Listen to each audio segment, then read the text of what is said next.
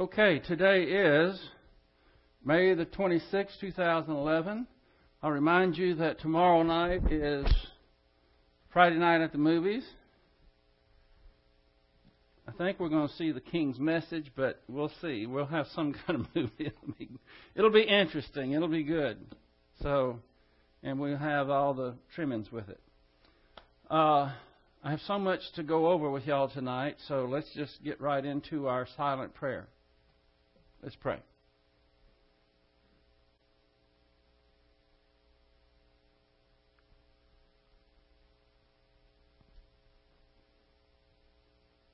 Heavenly Father, we thank you that you are in control of all things, that you are utterly faithful in everything towards us, and our contact with you is grace and your mighty word. So we pray that you will help us to focus and concentrate this evening, for we pray it in Christ's name. Amen. I heard on the news tonight something that was somewhat distressing. It was just one little blurb. It said that less than half of the families today consist of married couples. In fact, it said it was 48%. That is horrendous. It said in the mid-1950s, it was right at 80%. And I started thinking about something, and I've been doing some research lately, and it was in 1929 that they passed the Marriage Licensing Act. And by that time, all the states had signed on to it. Now, prior to that time, when people were married, there was no license to get married. They would usually go before a minister, and they would be married, and they would record it in the Bible, or maybe they may be given a certificate or something like that from the church. And it was legally binding. It was called common law marriages. Now, I know today that term means something else, like people cohabit together when they're, when they haven't been formally married. But that was the term was common law marriage. Now, it was in the mid-1960s when California, under Governor Ronald Reagan, had the first time that they had a no-fault divorce. Because under common law marriage, if you were going to seek a divorce, it had to go before a jury. And they would decide if there was physical abuse, or if there was adultery, or if there was desertion. You had to have grounds for divorce. And so when I was a boy, I can still remember divorce was pretty rare. I mean, you certainly heard of it, but nothing like it is now. And so you had to have legal grounds. Now, there are still people today who get married in that fashion without getting a marriage license. One of the things that happens with a marriage license is that you can get a divorce simply because you are incompatible. You can get a divorce with essentially no grounds. They call it irreconcilable differences. Or you can just tell a judge, I don't love her or I don't love him anymore. Okay, well, you get a divorce. And that's what we wind up with today, is that the conditions of things have digressed so much that people aren't even getting married in any sense to a large degree. Whenever you have people trying to decide whether two people of the same sex can get married, you can pretty well decide or realize that things have really gone awry. And a lot of people think, well, so many marriages, over half of the marriages end in divorce anyway. And what's distressing is that it's no better in the Christian community. Christians have about the same divorce rate. All these things, I think, go together. But that's not really, that wasn't what I was going to cover with you tonight. There is something that I'm going to cover. I'm going to do my best to be fair and objective, because this issue got my blood up a bit. I don't know if you've heard about it. I didn't hear about this in the news. Dr. Robbie Dean from West Houston Bible Church sent me an email and was telling me about what has happened in the last few days in our own Congress, that is our Texas Congress, that there was a bill that was put forth. It's called HB 1937, and it was a bill that would have made it and I'm quoting here, a criminal act for security personnel, specifically the TSA, to touch a person's private areas without probable cause as a condition of travel or as a condition of entry into a public place. It was headed for an imminent Senate vote in Texas, having already passed the House by a vote of 138 to 0. It was unanimously passed by the House for both sides of the aisle before the federal government stepped in to nix the legislation. Now, the Department of Justice threatened to cancel airline flights into and out of Texas. In addition to the underhanded lobbying by the TSA representatives, it has killed efforts in the state to pass HB 137, a bill that would have made invasive pat-downs by the TSA agents a felony. Now, this is... have any of you heard this on the TV? Okay, I haven't seen it on the TV, but I'm very proud of the Texas congressman that voted to put this bill through. But I am utterly ashamed of those who acquiesced and caved in to the pressure that they received. It was Congressman Simpson was the author of the bill, and he was quoted in the press release saying, HB 1937 is a significant step forward in the protection of our constitutional and civil liberties. Groping innocent citizens does little to enhance security, but does much to reduce our freedom and dignity. I am very thankful that members of both parties have joined together to defend our citizens' dignity against the TSA's egregious screening methods. In a letter sent to the Texas lawmakers, including Lieutenant Governor David Dewhurst, Speaker Joe Strauss, and House Clerk and the Senate Secretary, U.S. Attorney John E. Murphy threatened to cripple the airline industry in the state if the legislature did not back down. This is a quote. If H.R. 1937 were enacted, the federal government would likely seek an emergency stay of the statute, Murphy wrote. This is this federal attorney.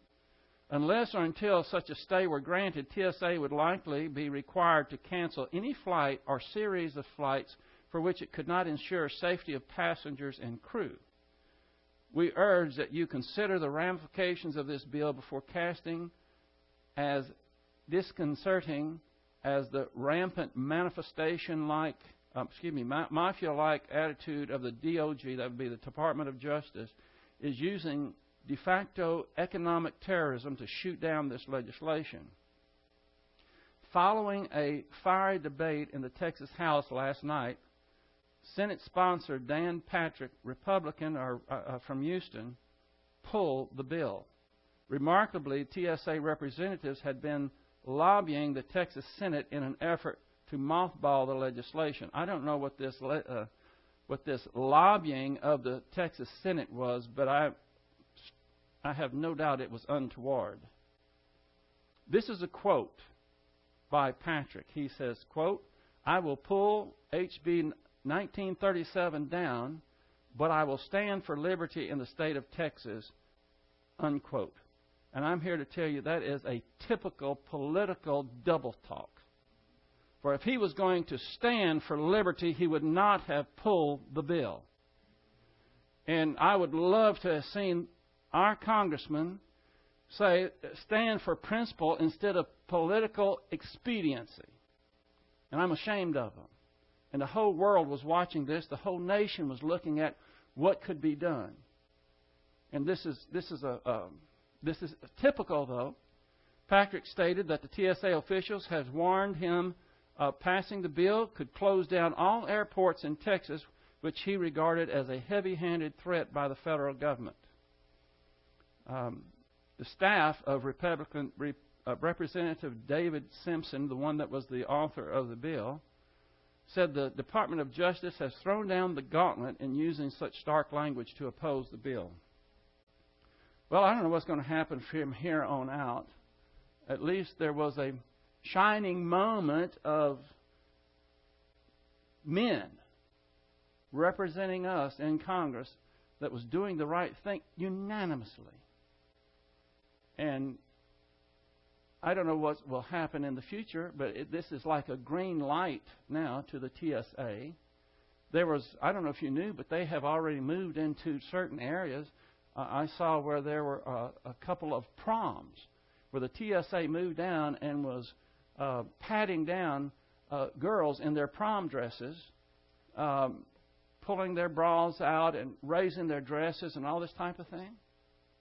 And Americans are going to stand by for that? They're going to stand by and let this go? Well, they were looking for, I guess they think they're terrorists there. I don't know. It's not about terrorism. It's about having the right to do it. And they are pushing it, and the people are acquiescing. So I don't know what's going to happen, but you can see why my blood got up. When I go to the airport, I don't like people following me. And if I was a woman, well, I don't know how women think, but I certainly would not appreciate it. So, and there's several other things that I could tell you about along those lines, but that's enough for the time that we had to spend on that this evening. But was there anything, what I presented to you from these quotes that I got, is that what they were presenting on the TV that y'all saw? There's an article on the internet. Did anybody see it on the TV? But nobody saw it on the TV. Can you believe?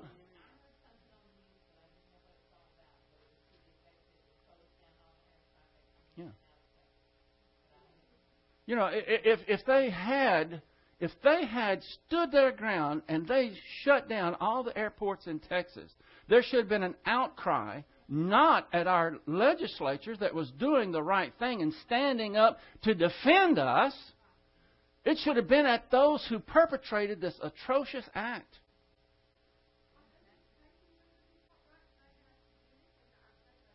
Well, I want to just move on. I said I was going to do my best to keep a lid on it. I'm just. See, I have a bully pulpit, and I'm not afraid to speak out on things that I think not only infringes upon our God-given rights, but I have the right to do so. And this isn't a political, Republican, Democratic. It has nothing to do with that. That's demonstrated by our Congress. Everyone. Unanimously, and then they back down?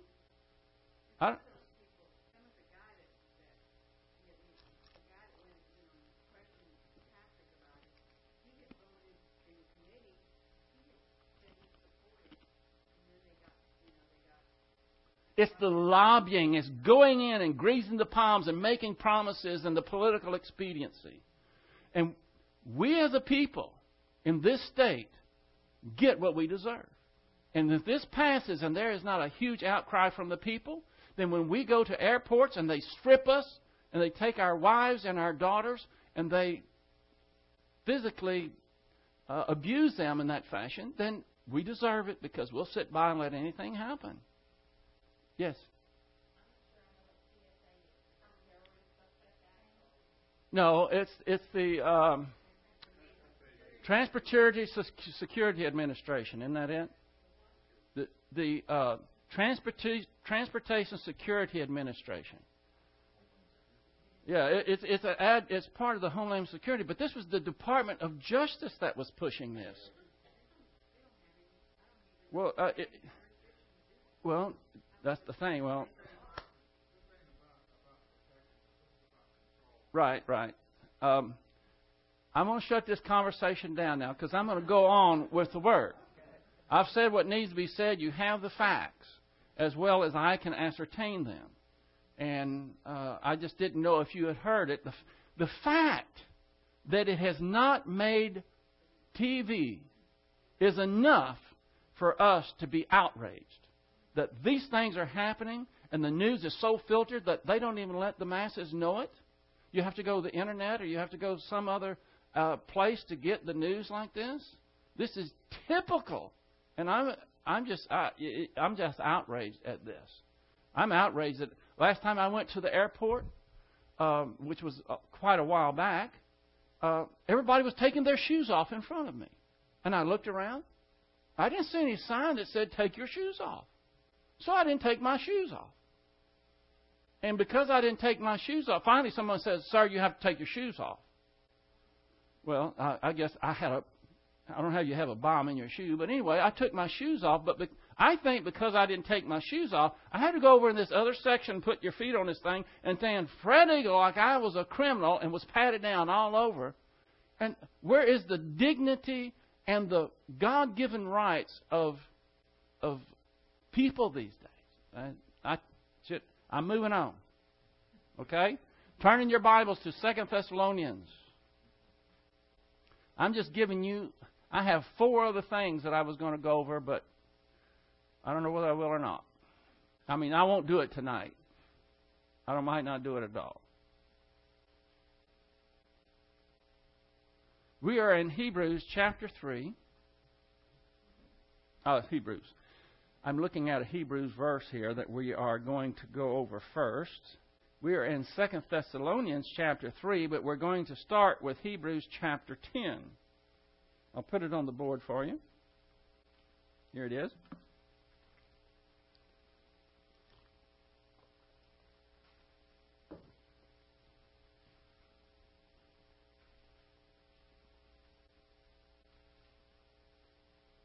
We went over this briefly last time, Hebrews chapter 10, verse 34 through 36. You may want to turn to that. I told you what a great chapter Hebrews chapter 10 is.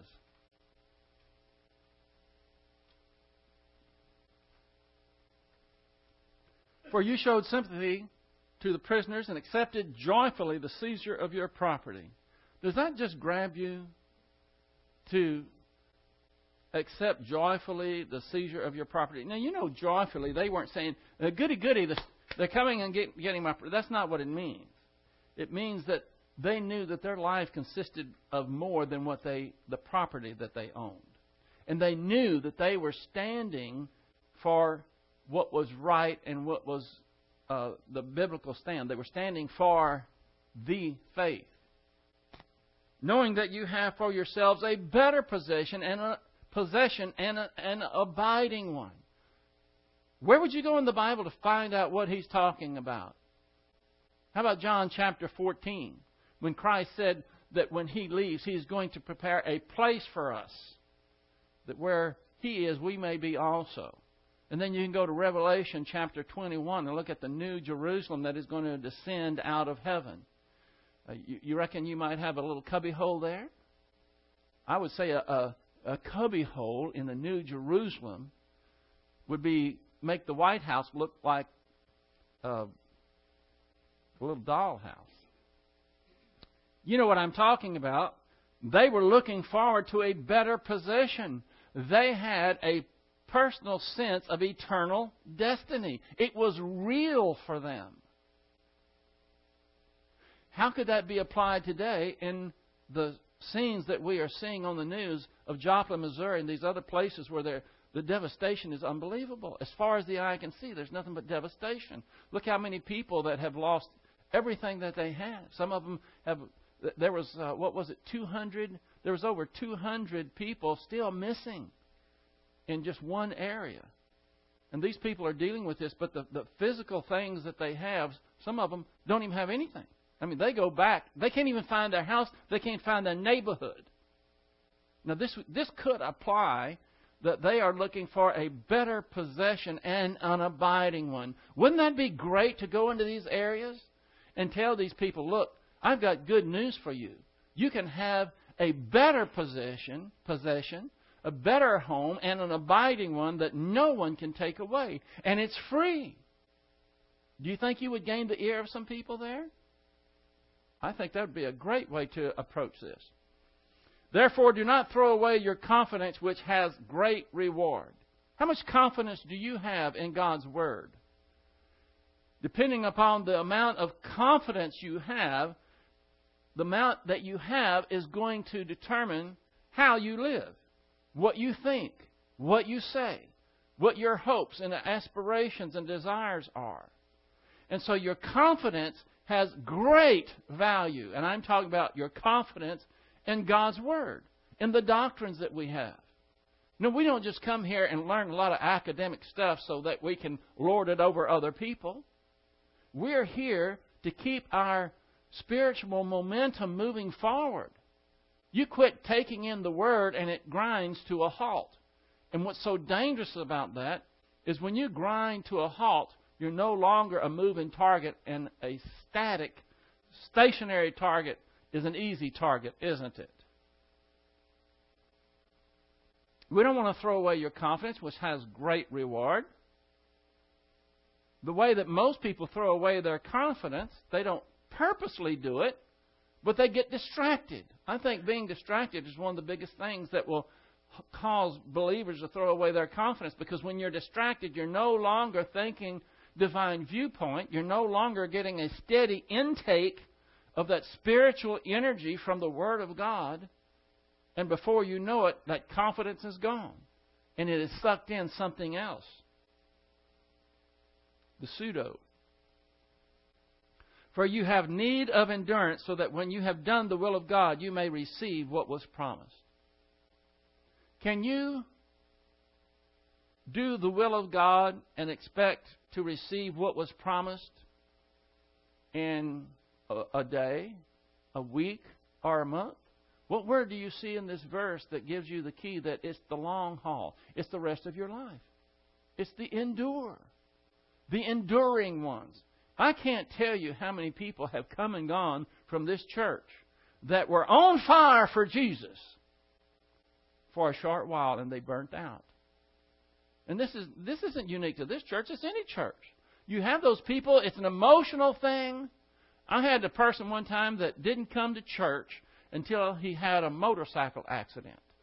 He had a motorcycle accident, and it scared him because he saw that he was mortal. He could have been killed very easily. So he started coming to church. I think in total he came 4 times. That's how far that fear carried him. And after 4 times, because he didn't have a genuine hunger, he was just scared and thought, I better go to church for a while. And then he disappeared. But he was very zealous for 4 trips. 4 trips to church, and he was very zealous. It is the enduring ones. It's the ones that come over and over and over again. Those are the ones that are engaged in spiritual combat. That's what it says in Ephesians. It says that my job as a pastor is to prepare the church, the body of Christ, for spiritual combat. People don't think in terms of combat, but that's what we're in every single day. Spiritual combat. And if we're not prepared, if we don't put on the full armor of God, you can forget about having a personal sense of eternal destiny. You won't be thinking about the great promises that God has that reach even beyond this life. You're going to be gobbled out by the details of life. Those who do not develop confidence in the Lord will be ashamed at the judgment seat of Christ. Ashamed. Do you like being ashamed? I don't know what the judgment seat of Christ is going to be like. What I'm saying is I don't know how many people are going to be there, how many people are going to be viewing. I don't know whether the Lord is going to take you into a private room and say, okay, let's talk. That in itself, I'm not going to be doing any talking. I just want to be doing a lot of listening. If I do talk, it's going to be, yes, sir. Yes, sir. Yes, sir. Yes, sir. That's what the smart person would do, the smart believer. Or it could be that there's 10 billion angels and 500 million people standing by, and they all have, great audio. You probably wouldn't have to have microphones. I don't know what the setup is there. How would you like to be ashamed in front of 500 million people? Huh? I don't. Now, let me point this part out. But the Bible says that there are those who are going to be ashamed. God has given all this time, all this grace, all these blessings, and what have they done with it? Ignored Him and His Word. Philippians 1:20.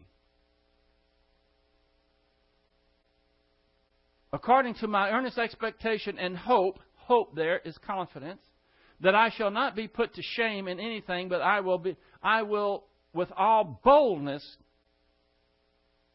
but that with all boldness Christ shall even now, as always, be exalted in my body, whether by life or death. Does that give you a shot in the arm? It can be done. Paul is saying it right here. He has an earnest expectation and hope. What is hope? It's an earnest expectation.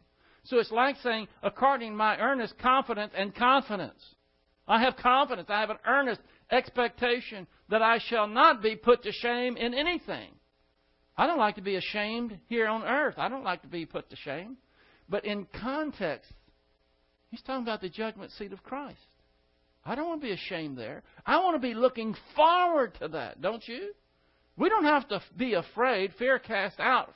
Love, perfect love casts out fear.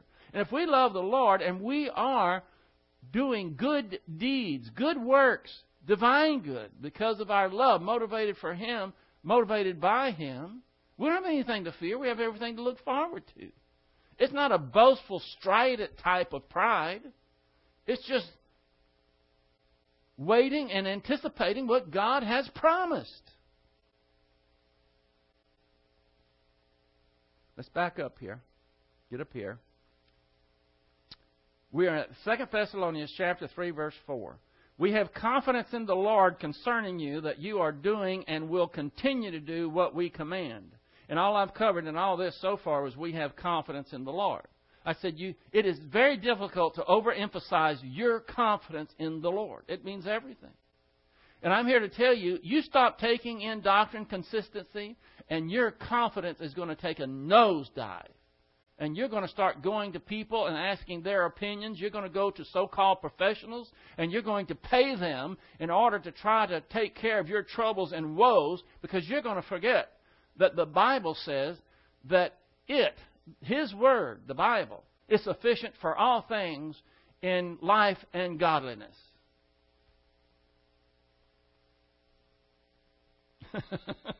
I got a double. You got it here, but you don't see it. Did y'all see that? Okay. That was by accident. Okay. That you are doing. The word doing here is poieo, P-O-I-E-O. It's a verb, present, active, indicative. It means to make, form, produce, bring about, cause, or do, or to do. Expressing an action as as continued or not yet completed. What one does repeatedly or habitually, like proso, and then you have the Strong's number there, it means to practice. You are doing this. The Thessalonian believers were doing this. Notice how confidence is associated with doing. You see that in this verse? Expectation, earnest expectation, and confidence. And then what do you have the next thing? That they were doing. Confidence and doing go together. Confidence in the Lord and His return is a motivating force for action. Or at least it should be. It should be in your life. A believer must be either ignorant and or unbelieving, or perhaps apathetic and or disobedient, to ignore the warnings and blessings associated with being ready for Christ when He returns. Now, I said that too fast. I want to do it again. Do you know how long it took me to put together that sentence? How many times I erased it to get it just right? And I read it, and now we'll just move on. No, that's not going to happen. Look, a believer must be either ignorant and or unbelieving, because a believer can be ignorant of Christ's return and what all that means. He may be ignorant of what it means to execute the Christian way of life. And that's certainly true to a large degree. But it's also true that there are many unbelieving believers. You know what I'm talking about? They go to church, they hear the Word, but it makes no difference in their life, because when it really gets down to it, they don't believe it. How many people believers really believe that Jesus Christ could return at any time, and when He does, everything is going to change. We'll have a resurrection body. We'll go to the judgment seat of Christ. Everything will complete. How many believers really believe that and it's a driving force in their life? I don't know what the answer is, but I know there's a lot of them that are ignorant of that. It's true, a lot of believers don't even know about the rapture. And a lot of them don't believe it. Oh, they'll give lip service to it. Do you believe in the rapture? Oh, yeah. What's that? Or perhaps that believer may be apathetic and or disobedient to ignore the warnings and blessings associated with being ready for Christ. That's what the New Testament is full of. It's warnings. Stand firm. Be ready. Be on your guard. Be alert. And a lot of believers are just apathetic. Well, I've got the prom. Kids are graduating. And I have a full agenda. I don't have a day planner. These little things, these little books that you carry with you. There's dates, calendars, and you keep track of all that. I'm not a list maker. You've heard me say that. I don't have time for lists. Well, I save time by making the list, but I wish I was more of a list maker. But what we need to put number one on our list are things that are unseen. Because the unseen things are eternal and the visible things are temporal. So a believer can disobey the warnings and just do what they please. And the blessings, they ignore the blessings. What do we just see? Keep on course. Endure to the end. It's worth it. Paul said, the sufferings that we undergo now cannot be compared to the wonders and glories that God has prepared for those who love Him. He's saying that when you get to heaven and you see what God has rewarded you with, and you look back at this life and you say, that's all I had to do to get this? What a deal.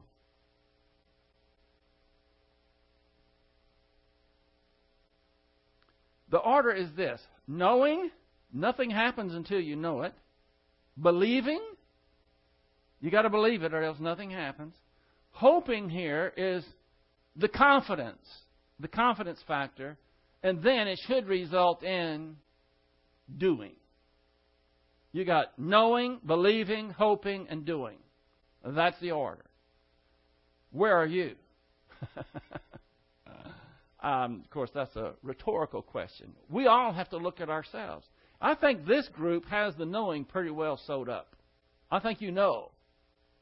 And I think most of you, maybe all of us, I don't know, believe it. When we get to the hoping or the confidence factor, I don't know what that may be. But have you ever heard the proof is in the doing? And we have some great doers here. But there are a lot of doers out there. They're professional do-gooders.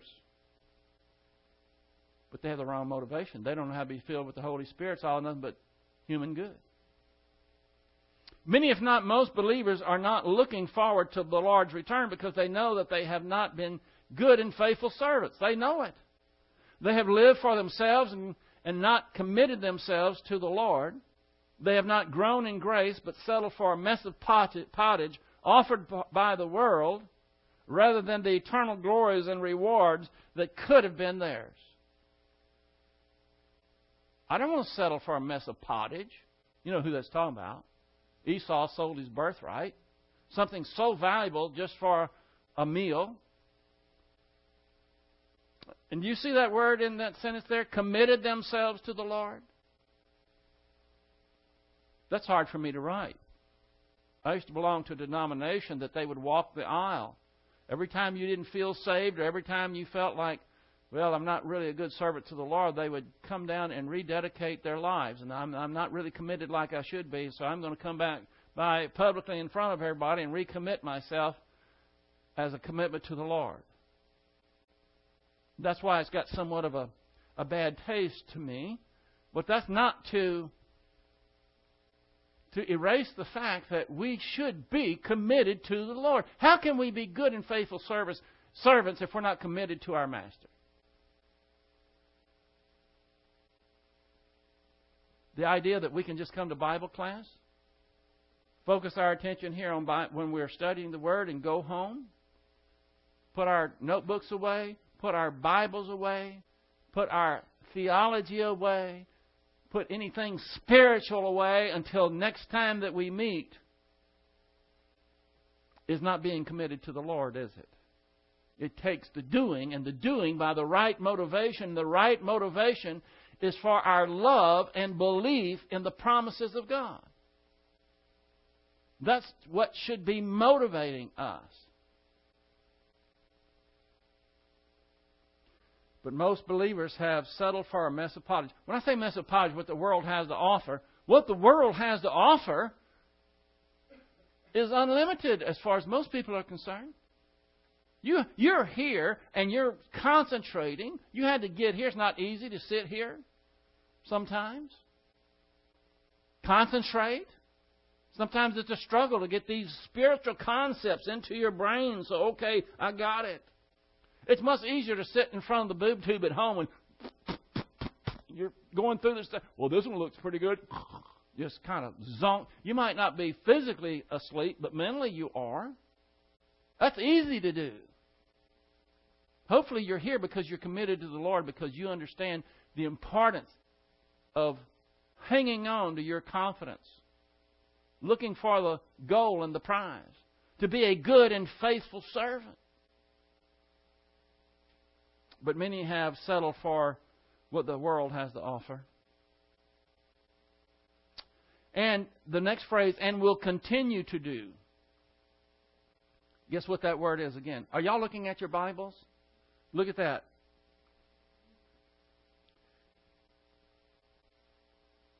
We have that you are doing. That Greek word there I'm showing you is poieo. It's a verb, present active indicative. The next word, separated by kai, which is and, is will continue to do. And look what you have. The word poieo. Poieo and poieo. That you are doing and will continue to do. Only this time poieo is a verb. It's a future active indicative.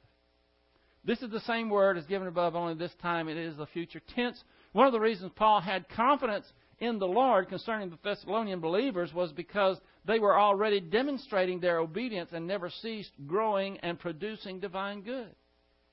That's why he says, you are doing it, and I have faith in the Lord that He's going to continue to bring them through their entire life, that endurance, so that in the future they're going to continue to do these things because they have the right motivation.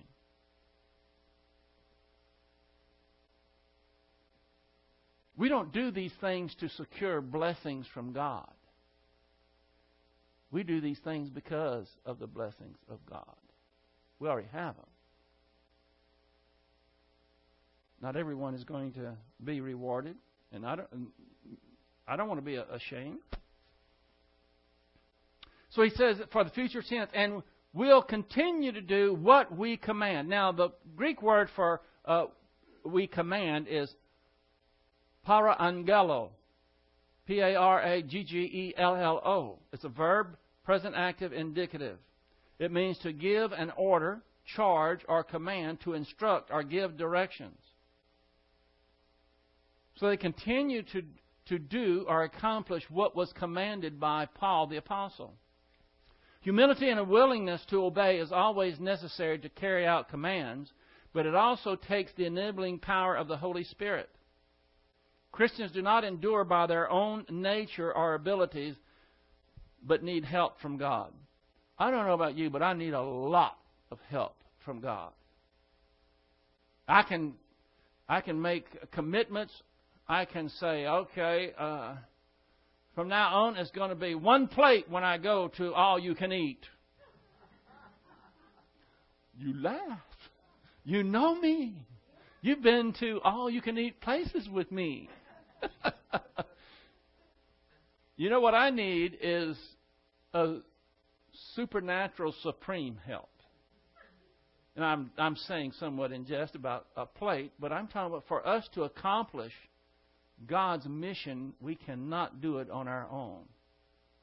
But we cannot fulfill His mission if we are arrogant and are not humble to obey commands. And even when we're willing to obey the commands, we can't do it without His help. We need His help in everything. Philippians chapter 2, verse 12 through 13. I want you to go to this verse. It's a controversial verse because I want you to mark something there in your Bibles. Philippians chapter 2, verse 12 through 13.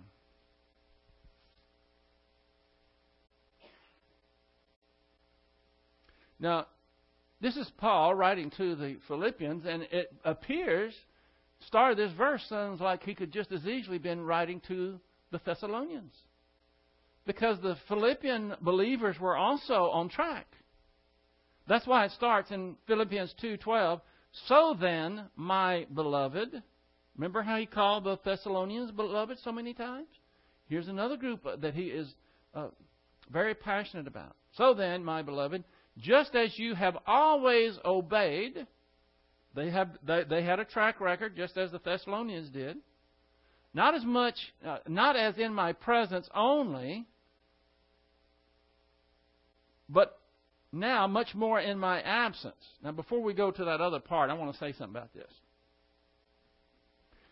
Have you ever worked for a company that when the boss was there, everybody was doing their job, and as soon as the boss left, everybody just sat down?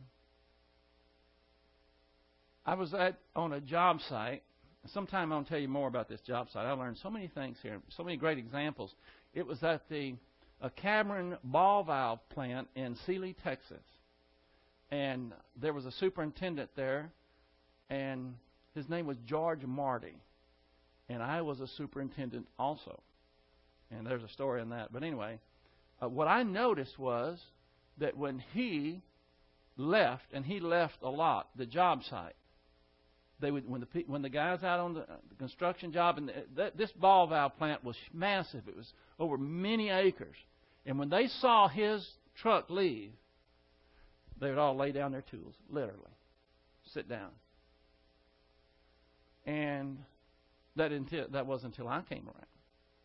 And I would not have it. And I would explain to them. Not only would I say, look, you're a day's work.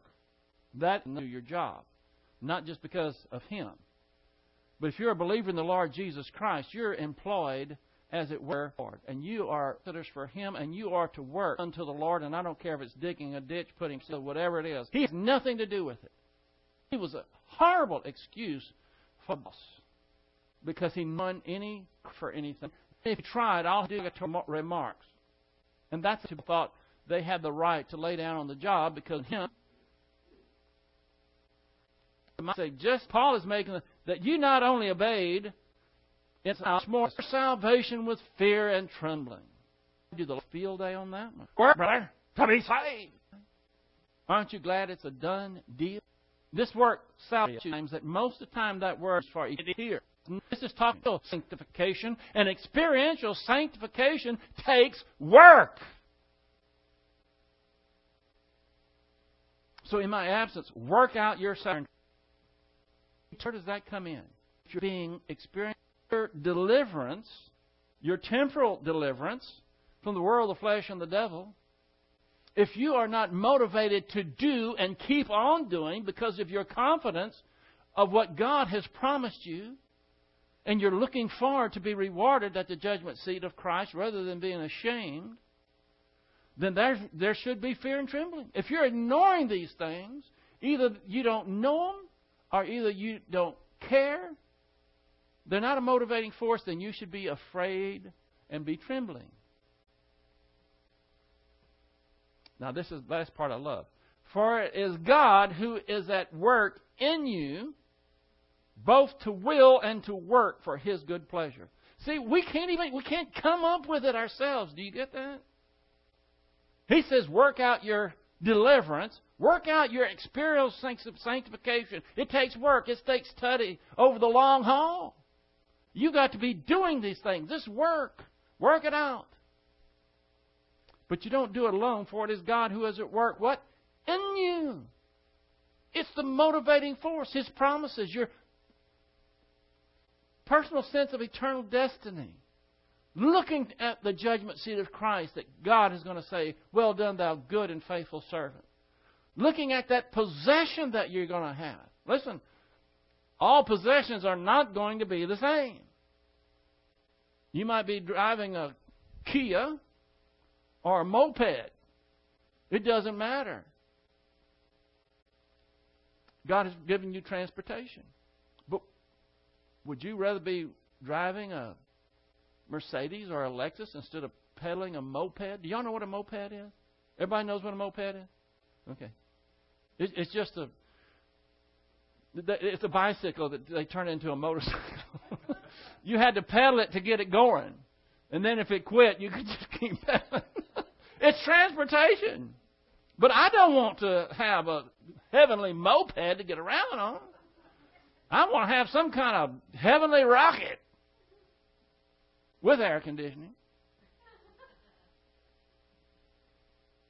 So it's God in us both to will and to work for His good pleasure. If it wasn't for God, the Holy Spirit, working in my life to do God's pleasure, His good pleasure, it wouldn't be happening. That's why I can't take credit for it. It's not my nature. And you know what? It's not yours either. God is the one that is in us, motivating us through His promises, through His blessings on us, through the love that in return we want to be good and faithful servants.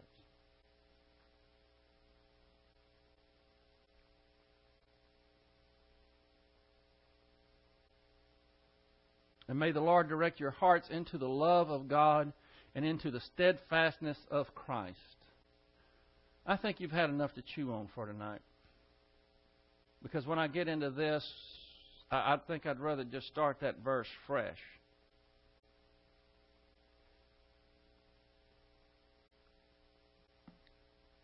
You know, when I talk about working for Christ, I'm not talking about something that's arduous.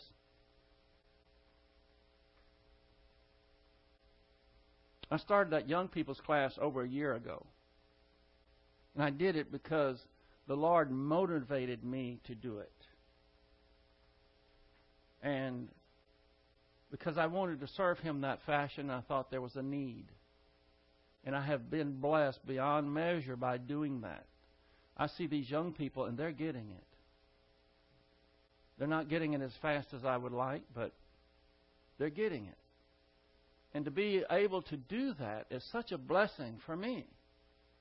I wish that you could all sit around and see what we do sometimes. And they keep coming. And I've told them more than once, I don't want any of them there unless they want to be there. If they're forced to be there, they're not paying attention. It's not going to do them any good anyway. I'm just showing you one example that I can come up in my own life, how the work is not arduous. Even there's been times when I've worked on the church and my back is killing me and I take a shower here, I run in here, I get ready to teach, and standing up for another hour and a half. And when I'm done, I don't feel it when I'm teaching. I'm too focused. But when I'm done, I lean over to get that guitar case, it hits me. The reason I'm telling you, these are the things that you should expect in being a good and faithful servant. But I'm exhorting you and telling you it's worth it. It's not out hustling for God. It's being blessed by God to give you that opportunity to work that way. The guys that come here and work on this church, they come from their own free will and they give it everything that they've got. And when it's done, the thought that they had, God allowed them to play a part to have a nicer facility for the kids of this church. What does that mean to them? You can be assured it means a lot. We need to look for opportunities to serve in this, whatever way it may be. Because we'll never regret it as long as it's done with the right motivation. We are to poeo and poeo. To keep on doing it now. And Paul expected in the future they would keep on doing it. Because it is the Lord that works within us to do it. It's all about Him. Let's close. Heavenly Father, what a great God you are, and your plan is phenomenal. We are in the middle of the devil's world. It's enemy territory. It's easy to get discouraged and depressed to see all of the things that are going contrary to the way they should be. But we have a personal relationship with you, one-on-one. And you've given us so many blessings, so much opportunity. But it's up to us, the decisions we make, as to whether we're going to be experientially sanctified, whether we're going to grow, whether we are going to believe, whether we're going to have hope, and whether we're going to do.